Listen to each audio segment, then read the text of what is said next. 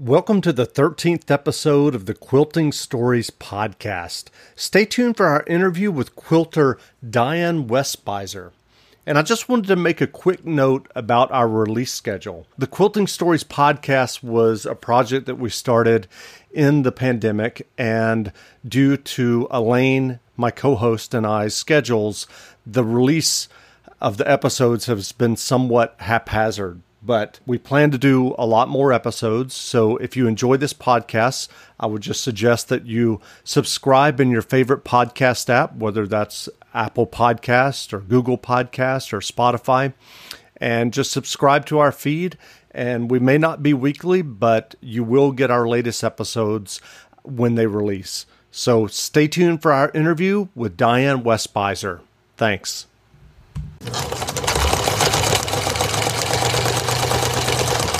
Welcome back to the Quilting Stories podcast.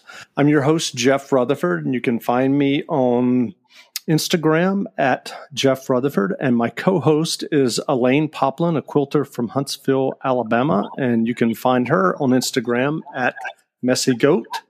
And our guest today is Diane Wespiser. She is at Diane Wespiser on Instagram. And Diane is a quilter from Pittsfield, Massachusetts. She's a member of the Northampton Modern Quilt Guild. Diane has had several quilts chosen for the Modern Quilt Guild's QuiltCon show in previous years. And this past QuiltCon, one of Diane's quilts was in the show, as well as featured in the QuiltCon magazine. And Diane, welcome to the podcast. Thank you, Jeff. Sure. Well, how would you describe the quilts that you currently make? I think they're falling into two categories now. There are modern quilts, which are modern traditional. So I really like taking a traditional block and enlarging it and playing with the components and rearranging it to be bold and graphic and in solids. And then this past probably couple of years, I've been playing around with doing more improv quilting, and that's coming along. I took some really great classes over the pandemic on Zoom and was really excited to learn some new techniques. So I've been really working hard on that lately. That's great. Well, I noticed that actually in some of your pieces, the improvisational log cabin that you did really speaks to me. I do a lot of that play myself. And then you had one that was like you subtracted parts of a very traditional block. And I love that. I like that effect. Very much so. Do you think about the quilting as you're going, or or how it will be quilted together when it's sandwiched later, or do you just make whatever speaks to you in that given moment? I like to play around with the graphic design first. As a matter of fact, right before we started this interview, I have those old-fashioned acetates. I was a teacher before I retired, and we used to have acetates that you'd write on and project back in the day, pre-projectors and whatnot. And I use those on top of a printout of what the quilt is. So I often don't know how I'm going to quilt it. Sometimes I have a rough idea, but it's probably the hardest part for the modern traditional quilts to figure out how to quilt them. That's fair. So how did you get started sewing and quilting? When I was in middle school, or it was called junior high school, everybody had to learn to sew in 7th grade. And I really loved it. And I did take a few sewing classes in high school. And I have a grandmother who quilted a lot, but mostly scrap quilting, and nothing they're special to me, but she didn't really follow patterns. She liked a 3.5-inch block of whatever fabric she could get, and she'd mix them up and they'd be bold and graphic, but she didn't teach me how to sew. So fast forward, I had a couple of children and I bought a house with my husband, and I wanted to put antique quilts on their beds. And I went to a quilt show at Herman Melville's home in Pittsfield, and they were selling the quilts. And this would have been early 80s, and they were $300 and $400, which was absolutely outrageous. And I was complaining to my mother, who said, "Oh, you could just make them yourself." So that's when I really started quilting a lot. And then over the years, I worked at a big high school, and anytime anybody would have a baby, I tried to make a baby quilt. And it allowed me to improve my skills, try new things, and then just watch the reaction. So it was really a lot of years of practicing in that manner before I retired. Very cool. As a teacher myself, that speaks to me as well. Sorry, Jeff, go ahead. No.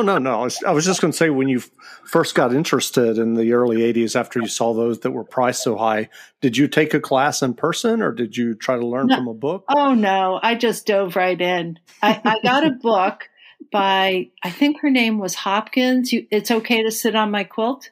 Yep. So I was making them right before rotary quilters and mats and whatnot. The first quilt I actually made was in 1980, and it was with the cardboard cutout and tracing and all the rest of that. I'm lucky. I actually live in Lee, not Pitts. I worked in Pittsfield, but I live in Lee. And there's a very small quilt shop in town, and I'd stop in there, and Dan and Sue Sullivan are the proprietors. And they would give me hints and they would direct me. Dan really pushed me about quilting my own quilts. So I used to do them on a domestic, and now I have a long arm. It's much easier. Very definitely. What kind of long arm do you have? I have a Bernina Q24. Very nice. Yeah, I am spoiled in that way. This is another hangover from I worked at a big public school system, and if you didn't use your personal days and your sick days, they'd buy them out from you when you retired. And I didn't use my personal days or sick days. My husband's in healthcare, so if one of our 3 kids were sick, he would just take them to the office. So that payout was a big down payment on my Bernina long on. So that kind of got me good ways toward purchasing it. So I feel really fortunate. And new teachers told me they don't do that anymore. I'm like, no, they don't. I get it. The school system was like, we're not going to buy any more long arms for anyone. Yeah. It was a way they weren't paying for subs. I was always there. I don't know if you can tell by the content. I see it coming out in my improv, but I was a science teacher. I was a biology, environmental science teacher. And I find that when I'm doing the improv, almost all of it's based on nature. I see it coming out in myself, so it's interesting. You can't shake it out of you. I understand that. I have a degree in biology and I teach math. Shine through, very definitely. Yep, that will do it. Yeah, absolutely. I mean, you can't. But then again, math and science and art are married anyway, so why fight it? I think so. And I think the best teachers are the most creative ones. So I think so. Yeah. The ability to respond to the unknown, the ability to work within limitations. There's some really common themes. So when I take these courses on improv and people feel like they have to plan every step of the way, I just think, gosh, that never would. We try to plan, but it never would exactly work out the way you thought it might, teaching a lesson. And I find the same thing happens with my quilting. Even the ones the modern traditional ones that are more planned, I'm never quite sure how they're going to look in the end. So no, you have an idea, but there are always surprises. And that's, I guess, why quilting continues to appeal to me 40 years later. Absolutely. You mentioned earlier about enlarging a traditional block and playing around with it. Do you do that in EQ? And can you talk about how you use it? Sometimes I have an idea. So this year, I don't know if anyone will be able to see it. I don't know what's going to happen with these quilts. But I've been doing a series of quilts that are mostly enlarged drunkard's path, quarter, circle, but they're large. They're 12 inches, 14 inches. And EQ, you can make blocks up to 100 inches or more. So that's not an issue. It's really easy. But what I've been doing is, it's hard to describe. I call it squeeze. So they're patterns where I'm imagining a force entering from the left and the right side of the quilt. And in the middle, the pattern squeezes. So I elongate that drunkard's path and it becomes an oval. The squares become diamonds. I have no idea why I'm doing this, but I think I've made 4 or 5 now this year since last November. But I might be on my last one. I don't know. I got one more lined up to go. But are they in your Instagram? No, okay. Wait a minute, let me think. No, I don't think so. I'm really lousy about sharing. Sometimes I feel more confident to do that. Let me just check a second. Sometimes you just get an idea and go with it. But sometimes I also, if I know that I want to try to get it in QuiltCon, I'm not always sure that I should be posting it in Instagram first. Oh yeah, there is one. If you're looking at my Instagram, there's one with a white and blue checkered background, and that has half circles and half ovals. That's one in the series. That's the only one I've posted because I liked how it was quilted. So if you look at the checkered background, it starts at squares on the left and the right side. And by the time you get to the center of the quilt, they're rectangles, tall rectangles. And the same phenomenon happens with the half circles. Oh, okay. Yeah. So yeah. Have you played with the Fibonacci sequence with this at all? Pardon? Have you played with the Fibonacci sequence for this concept at all? No, but I am very familiar with it, and I have thought about it, but I feel like it's been done. So I wanted to this is a whole series called Squeeze, and there's no other one there. But that's basically what I'm doing. The one I'm working on right now is a takeoff on the traditional medallion quilts, except there are half circles on the side. And then the circle becomes this lopsided half circle, half oval. And then the middle row is all ovals. And I think they're 14-inch blocks. And interspersed are diamonds. So I don't know. I don't know why.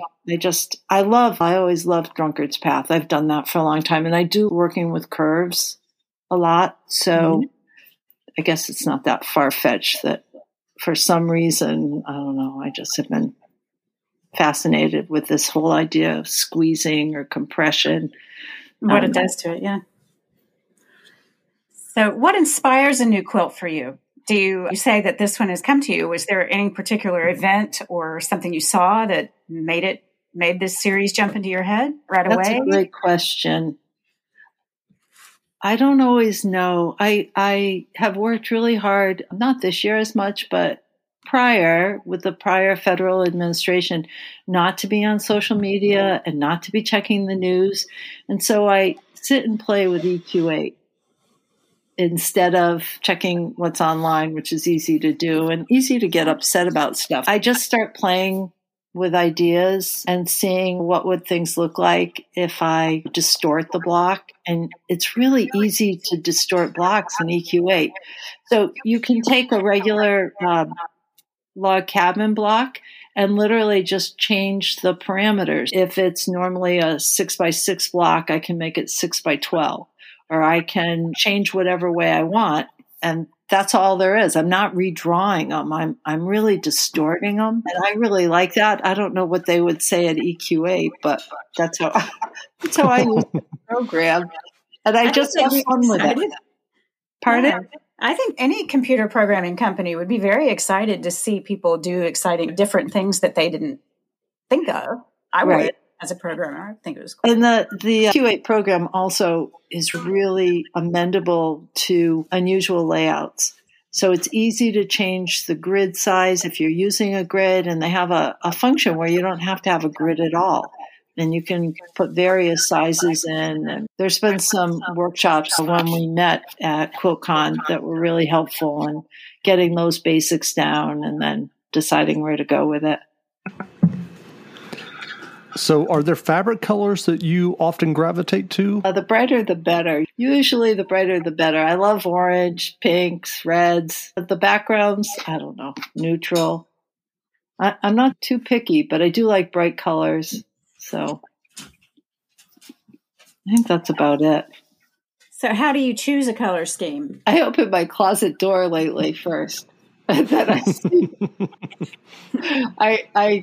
I'm in my mid-60s, and I read something about if I were to purchase no fabric from today and say I live another 20 years, would there be stuff left in the closet? And the answer, unfortunately, is yes right now. So I've been working really hard, but I fall off the wagon periodically and have to stop in someplace. But I do use what I've accumulated over the years. So. A friend of my mom's was a very well-known quilter internationally, and she got to the point where she stopped buying fabric. And after a while, her quilts all looked the same because she was using all of these fabrics that she was tired of. And so her light went out. So it was really interesting to watch that and realize, you know what? I'm not going to make that rule for myself. I'll use what I can, but I don't want people to go, well, yeah, her stuff always looks really drab now because she's using the fabric back from 2021. Oh, wow. Oh, I hope that doesn't happen to me. It was an interesting lesson. It is a great lesson, and it is a very big closet. I did request for Mother's Day hand-dyed fabrics from Minnesota. What's that company? Cherry Woods. Yes. My family, and I wanted to see what colors they'd pick out. So that was a fun look. I'll get some new fabric colors and new whatever. Too, you like what you like. And I'm not sure that's going to change that much at this point. I don't know. And I do fall off the wagon. What I find I'm doing, since I'm using more solids than ever, is I'm piecing my backs with really fun, pretty things that I probably won't be using in a regular quilt. That's a way to use up some of the yardage and feel good about it. Absolutely. Yeah. So what quilt classes did you take during the pandemic? You referenced taking some improv classes. I've done the Block of the Month with Sheila Frampton Cooper, and I took it to learn technique. And I really think my technique improved. Part of it is the skinny lines, but then my second workshop that I took just recently was with Irene Roderick from Austin, Texas. And then things really exploded. She's an awesome teacher. So is Sheila, but it was a different kind of class. And then the third one I did take with QuiltCon was with Maria Schell. And that was, again, another really enlightening, freeing. Here's how to do it. Just cut the fabric. Don't worry about it. Here, she has a formula for picking your fabrics that works really well. So many lights, so many neutrals, so many brights, and these colorways. So that really helped too. But those three were all outstanding. Yes, and there are waiting lists for those three teachers for a reason, because they are so good. Yeah, they're excellent teachers. And that is an issue being a teacher that you will forever have, is that when you take a workshop, you can tell people who are good teachers. And there's certain things. They spell out what to expect. They are right there with answers for your questions. They wrap things up at the end. They're good teachers. I've enjoyed those a lot this year. You said you have a Bernina. Do you quilt all of your quilts yourself, or do you send some out, or what? How do you handle that? I quilt all of them. So there's the ones that don't come out the way I like, I give to my kids. Last year we had, over the holidays, I had a big pile of things. They all could take whatever they want, and then I have a pile for donation. And my mom was one of 6, my dad was one of 5, I'm one of 4. We have a big family, so inevitably somebody walks home with a quilt. The last couple of years, I've also been doing a family donation quilt, and the way that works is I make something for the holidays. Last year, I did a big snowflake. I forget whose pattern it was, but it was really a lot of fun to do.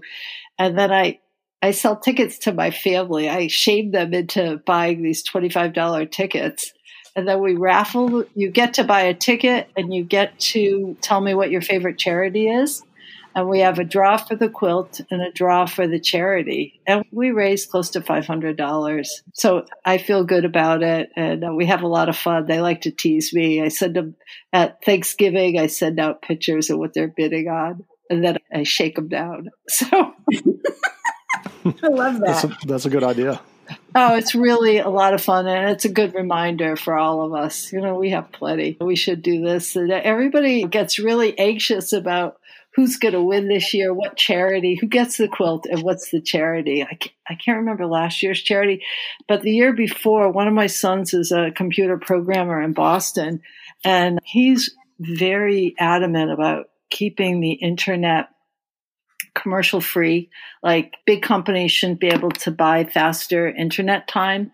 And there's actually a nonprofit agency that's doing lobbying work for this to keep the internet available to everybody at the same speed. And so his donation got selected and he got a free hoodie. And he thought that was so much better than the quilt that year anyway. Well, give it back. Yeah, so that is fun to do with the quilts. I've also donated them to some local concerns. When I'm trying to think of the name of the organization came, Tiny Pricks was in West Stockbridge. I had donated a quilt to that to help raise money to get her there. So that was good too. We did well with that. Yeah, I donated one recently to a initiative locally to get Democratic candidates here in the Deep South. Oh, that's excellent. And my little piece of it raised like $175, but they raised over $28,000 in a weekend. Wow. Were they all quilts being raffled? Or? Oh, no. Mm-mm. No, I think there were a couple little things. I didn't donate an entire quilt because I wasn't sure how it was going to go. And people bid $40 for a quilt, especially down here. Ooh. And no. Yeah, that's hard. That's hard to see a piece go for that. Yeah. So I offered a table runner and it went for $175. I was okay with that. Yeah, that's excellent. That is excellent. The Berkshires are pretty liberal when it comes to art. I feel like I've been included in art shows at the Colonial Theater, and people have bought quilts right off the walls there. And we have a local coffee shop, Creperie, in downtown Lee. And unfortunately, my months were during the pandemic, but I had an art show, these modern quilts. It wasn't even the improv. It was the big graphic things, and they really loved it. And they hung there over the holidays, but nobody was in the shop. But that's okay. I know that I can do that again. So if you were talking with someone who's intrigued by quilting, but maybe a little intimidated to get started, what advice would you offer them? I'm a dive right in kind of person. I tell them we have Pinterest now, which is awesome. So if they even just Googled a simple geometric quilt, I would help them do it. I would tell them to dive in because you have to like what you're making. I tell them just to try, especially if they have any sewing experience. If they learned in 7th grade or they watched their grandmother or they just are willing to learn. I think that's the way to go. Find something relatively simple that looks interesting.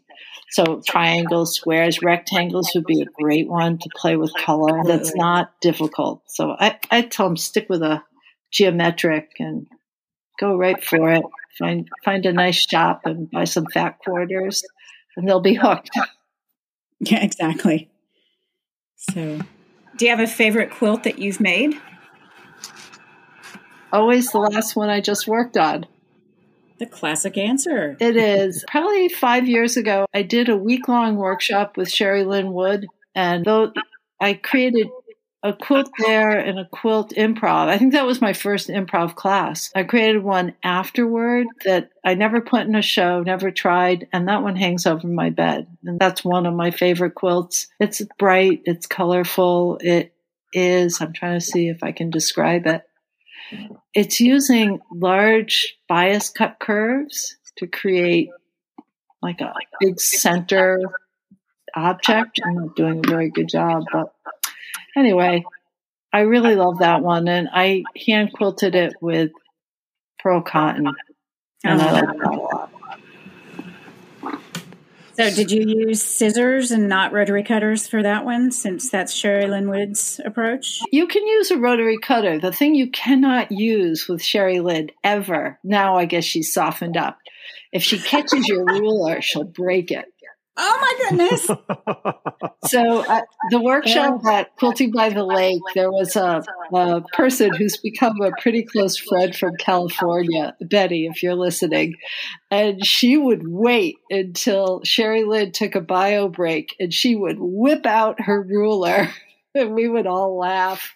But yeah, at the time, that was her bias, was try not to. And if you practice enough, you'll be able to do it, especially people who've quilted for a long time, what an inch is, what 2 inches is. Maria Schell talked about this. Use your ruler if you have to, but really it's more interesting if you don't. Yeah. Yeah, I agree with that too.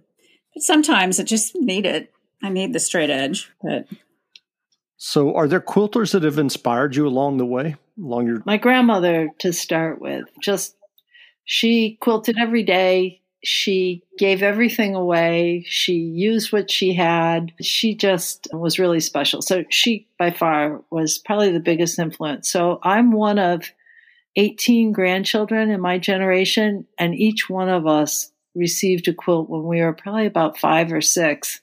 And I still have mine. I actually worked on it last year and had to replace some of the fabrics. And she was using World War II surplus wool blankets for her batting and then tied them.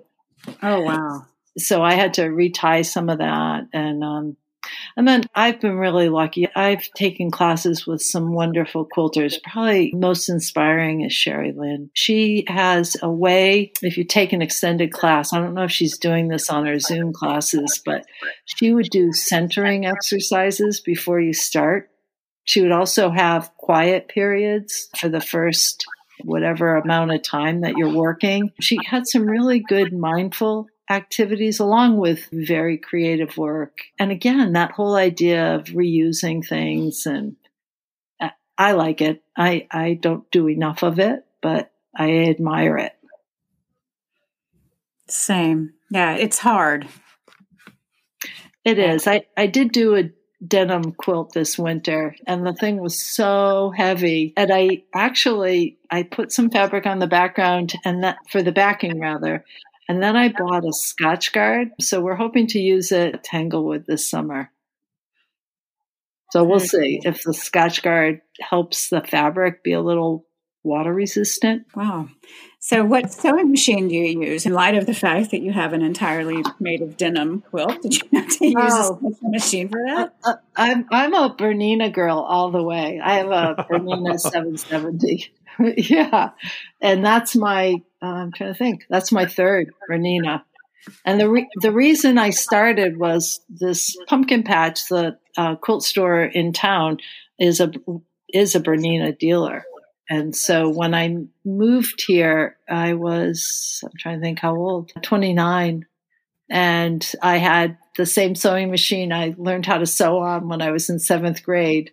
So it was time to upgrade. And so I just went to the local sewing store, the quilt store, and Dan Sullivan said, "This is the machine you have to have." So that's what I've always had was Bernina. And I've been really happy with them. I have no complaints at all. Yeah, they are so nice. So, and what's the one that you're using now? I didn't catch it. It's the 770. Got it. And I use Gloversville. It's before Valley Fabrics reopened in our area, and I think she's going to be a Bernina dealer. So for me, I think it takes me about an hour and a half to get to Gloversville, New York.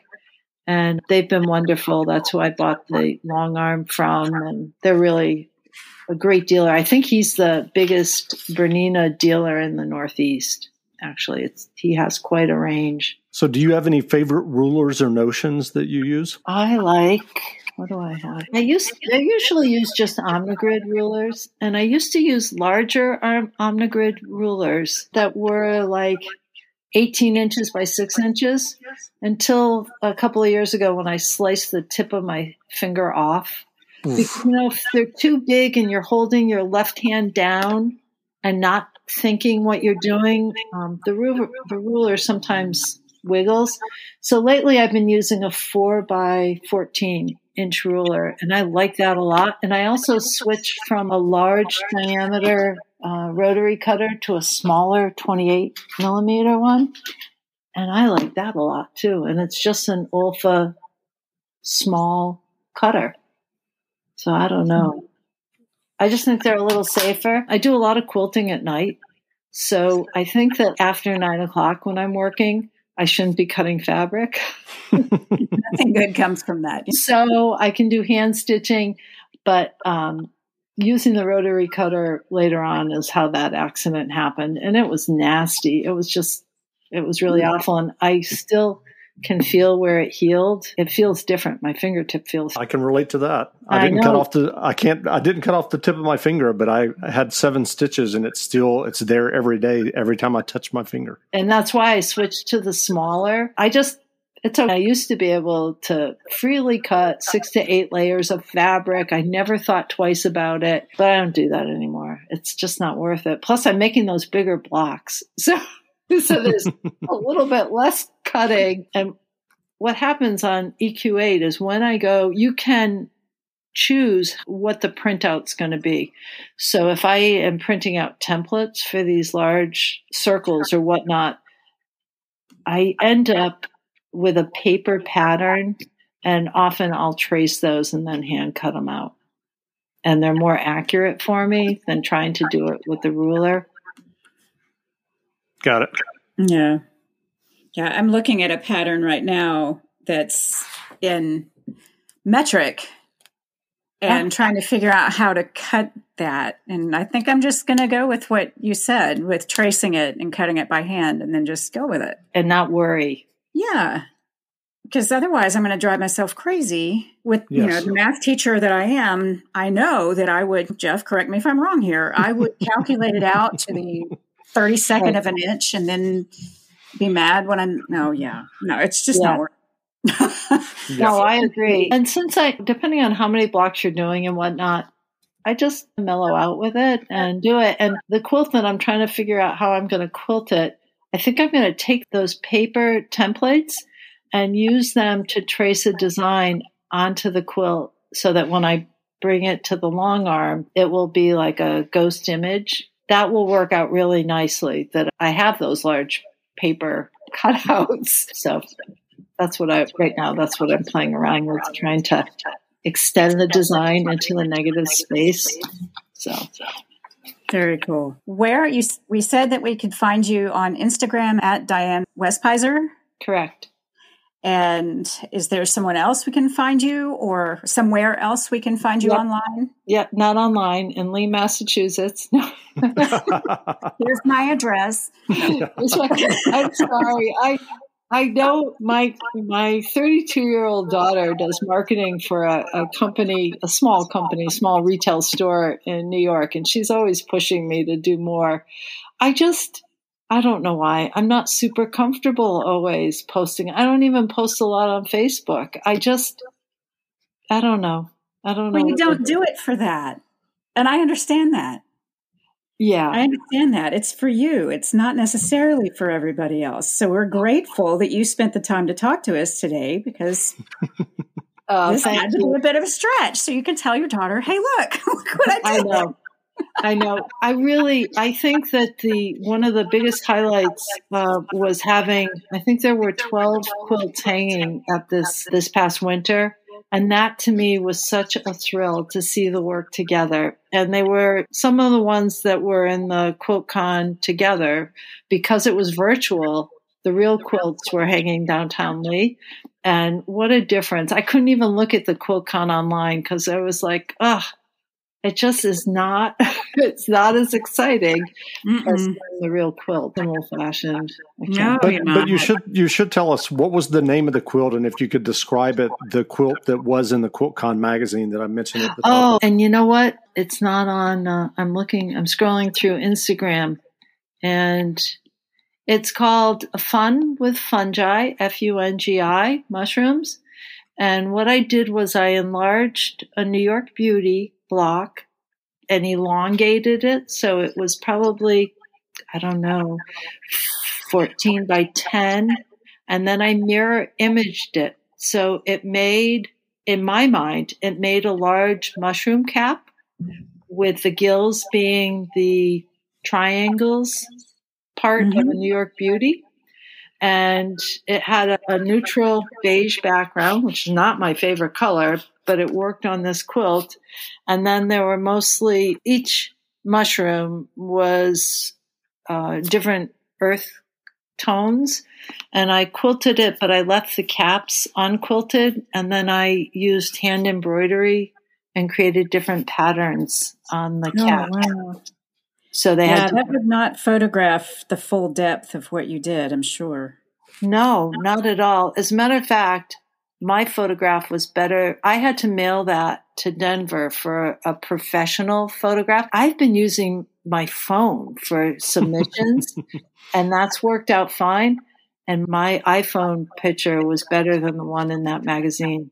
That was not a high point. I was thrilled to be accepted, but it didn't photograph well at all. I think they overlit it. Yeah. But you have to get side lit, especially when there's that much texture and Right. the colors aren't going to be driving. The earth tones don't pop as much. Nope. I was really happy it made it there, but a little bit sad that it didn't photograph as well, actually, as my iPhone did. And that had to be sent there. And I was like, okay, I wish you just used my picture. But that's money we won't see again.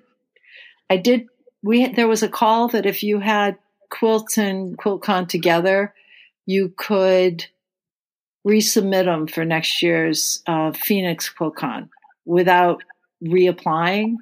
Does that make sense? Mm-hmm. Because they know that those quilts, they look nice, but I'm sure there'll be a bigger wow in person.